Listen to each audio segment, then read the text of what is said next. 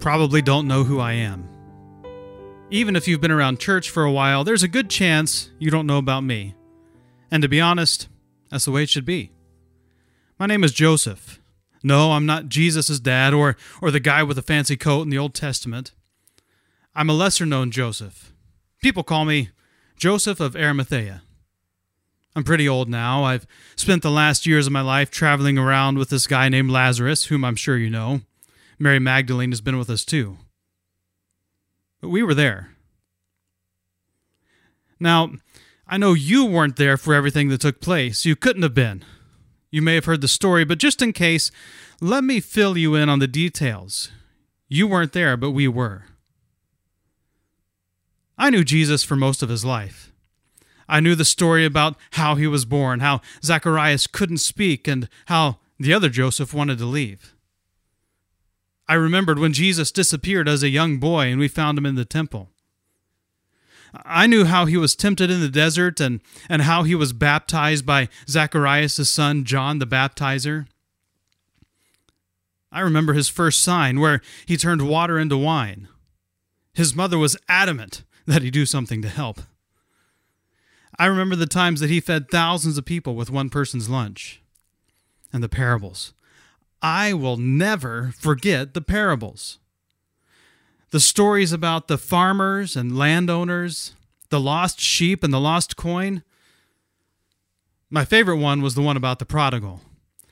I especially related to the older brother who had done all the right things religiously and couldn't understand why his father was being so generous to the son who had squandered everything. I suppose that stood out to me because of my position on the Sanhedrin. You probably don't know what that word means. It's kind of like your Supreme Court, except it had 71 judges, and I was one of them. I was surrounded by people whose very lives were consumed with being religious and upholding the law. Most of them didn't care for Jesus. Most. Oh, and the healings. I haven't told you about the healings. Those had a tendency to really stir the pot.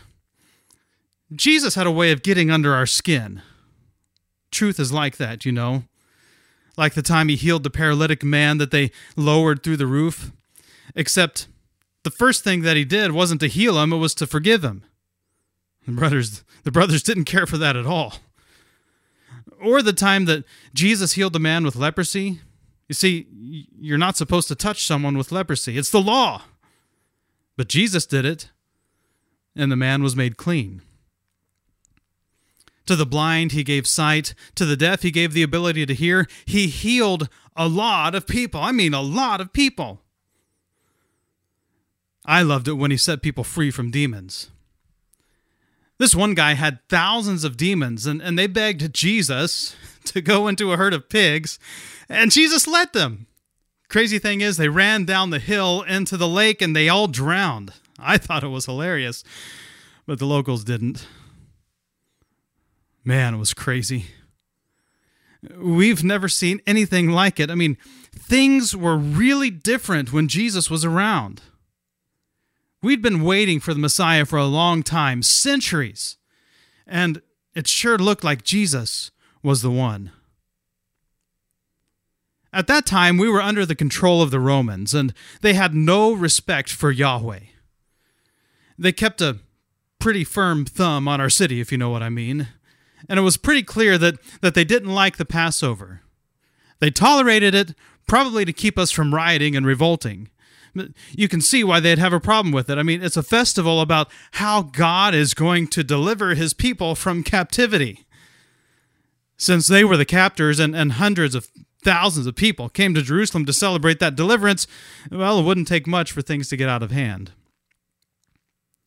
So here we are. It's time for the festival of unleavened bread, which begins with a Passover.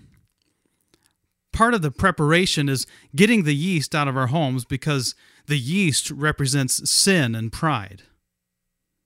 People are entering the city like crazy. I mean, there is a literal buzz in town. There are Roman guards everywhere, and they had a rather forceful way of keeping the peace. Oh, I almost forgot. Jesus did this amazing thing a couple of days before this. I mean, it was literally insane. Lazarus, you know that guy that I've been traveling around with? Well, he brought Lazarus back from the dead. I mean, Lazarus had been dead for 4 days. 4 days. And Jesus had them open the tomb, which was insane. I mean, can you imagine the stink that would come out of that tomb? But Jesus had them open the tomb and called for Lazarus to come out. And you know what happened? He did. Lazarus came out. People were talking about it everywhere, and I mean everywhere. Well, like I said, we've been waiting on Messiah for a long time. And right before the feast, Jesus entered town riding on a young donkey. And the town just went crazy. I mean, they think that Jesus is coming into town to deliver us from Roman captivity. They were even shouting the victory chants and laying down palm branches. The Messiah had entered Jerusalem. But there was a problem. That evening, Jesus went to the temple and no doubt saw what was happening. And it really was dreadful. I mean, really dreadful. See, the Passover was a big deal, and the brothers had taken advantage of every opportunity to profit off of the event. There were the exorbitant exchange rates that they charged people who needed to get the temple currency to buy their lambs. Not to mention the price that they charged for the lambs. I mean, it was extortion, plain as day. The next day, with everyone still buzzing over the Messiah coming to town, Jesus goes back to the temple, and, well, there's a problem. He took on the money changers and drove all the animals out of the temple. You have no idea how big of a problem this was. I mean, Messiah was supposed to come in and overthrow the Roman government so we would be free to worship God how God wanted us to worship, but Jesus was overthrowing us. I've been around for quite a while now, and I know how people think in this town. There was a river of greed flowing through that temple, and many of the brothers had been able to live a pretty nice life as a result. But not only did they have money, they had power over the people, and they used it to their advantage. The brothers, the religious leaders of Jerusalem, well, they were as much oppressors of the people as Rome had ever been. It turned out that Jesus wasn't here to overthrow Rome. He was here to overthrow his own people. To top it all off, Jesus had been teaching about destroying the temple. It took us a long time to build this temple, and as much as I love Jesus, even I have to admit that when he claimed that he could rebuild this temple in 3 days, even I laughed at that.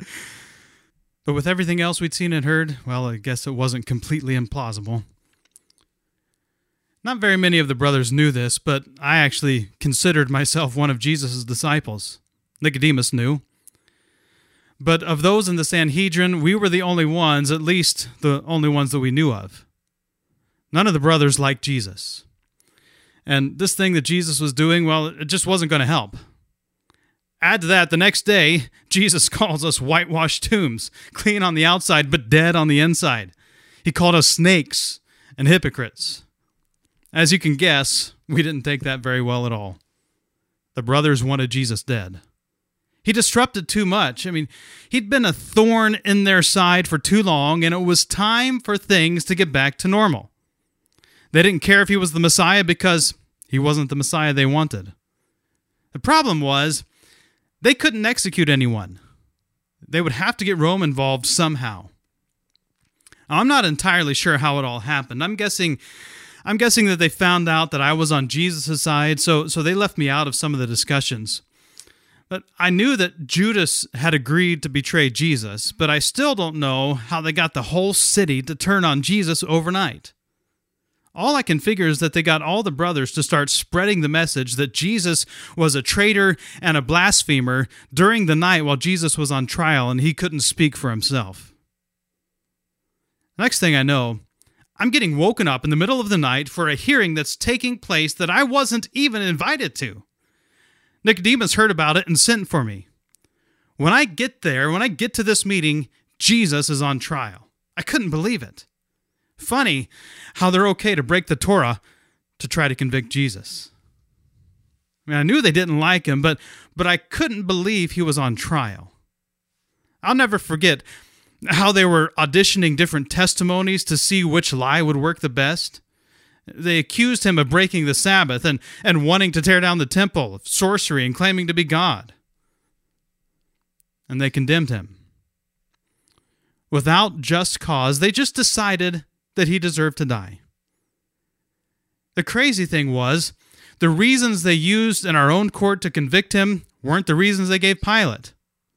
They told Pilate that Jesus was claiming to be king of the Jews and that they had no king but Caesar, and they claimed that Jesus said not to pay taxes to Caesar, which was not true. Jesus didn't say that. He never did. Like I said earlier, the feast was about being delivered.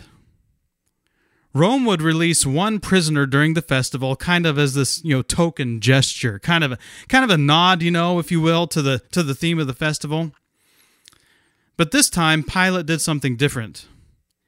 He brought out Jesus Barabbas and Jesus the Christ and asked the crowd who they wanted released. Somehow, in a few short hours, the whole city had turned on Jesus. They wanted Jesus Barabbas to be released, the one who was a murderer and a rebel thug. I mean, I'll never forget the chants of the crowd that night. Crucify him, crucify him. And that's exactly what they did. It was horrific. It was brutal. The pain and humiliation were excruciating. But even on the cross, Jesus was still Jesus. He was forgiving. He was caring. He was kind. It was as though he was still at work in some way, hanging on that tree. But then he died. He just stopped breathing. His heart stopped beating. They didn't even have to break his legs. They shoved a spear into his side, and I could see water and blood come out myself. He was dead. We thought he was the one. We thought he was the Messiah, the Son of God. But there he was, hanging lifeless on a cross. It turned out he was just a human like the rest of us, able to experience pain, and even able to die. Now, I just couldn't stand by and let them do what they normally do. Jesus wasn't a criminal, and he didn't deserve to be thrown into a rotting heap with other criminals. So I went to Pilate and asked for permission to take Jesus' body down myself. I'd be outing myself by doing this, but it had to be done. And I wasn't the only one. Nicodemus did the same thing. I just purchased a tomb and hadn't been used yet, so Nicodemus and I took Jesus down from the cross. I'll never forget that. Never. The nails in his wrists and his ankle. The wood stained with his blood, as though it were a doorpost on that first Passover so long ago. And we put him in my tomb. Crazy thing, when we were on our way from Pilate's to the tomb, we saw a guy we knew had been dead walking into town. and then another and another.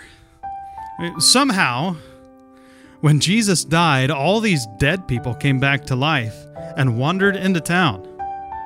It was almost like something snapped in the cosmos, as though when Jesus died, death was somehow broken in the process. I remember Jesus saying that he was the way, the truth, and the life, and now there I was, holding his lifeless body in my arms. He said he came to give us life, but he was dead. Whatever we thought he was going to be, obviously, we were wrong. We thought he was the Messiah. We thought he was going to deliver us, but we thought wrong because he died. He's dead. Jesus is dead.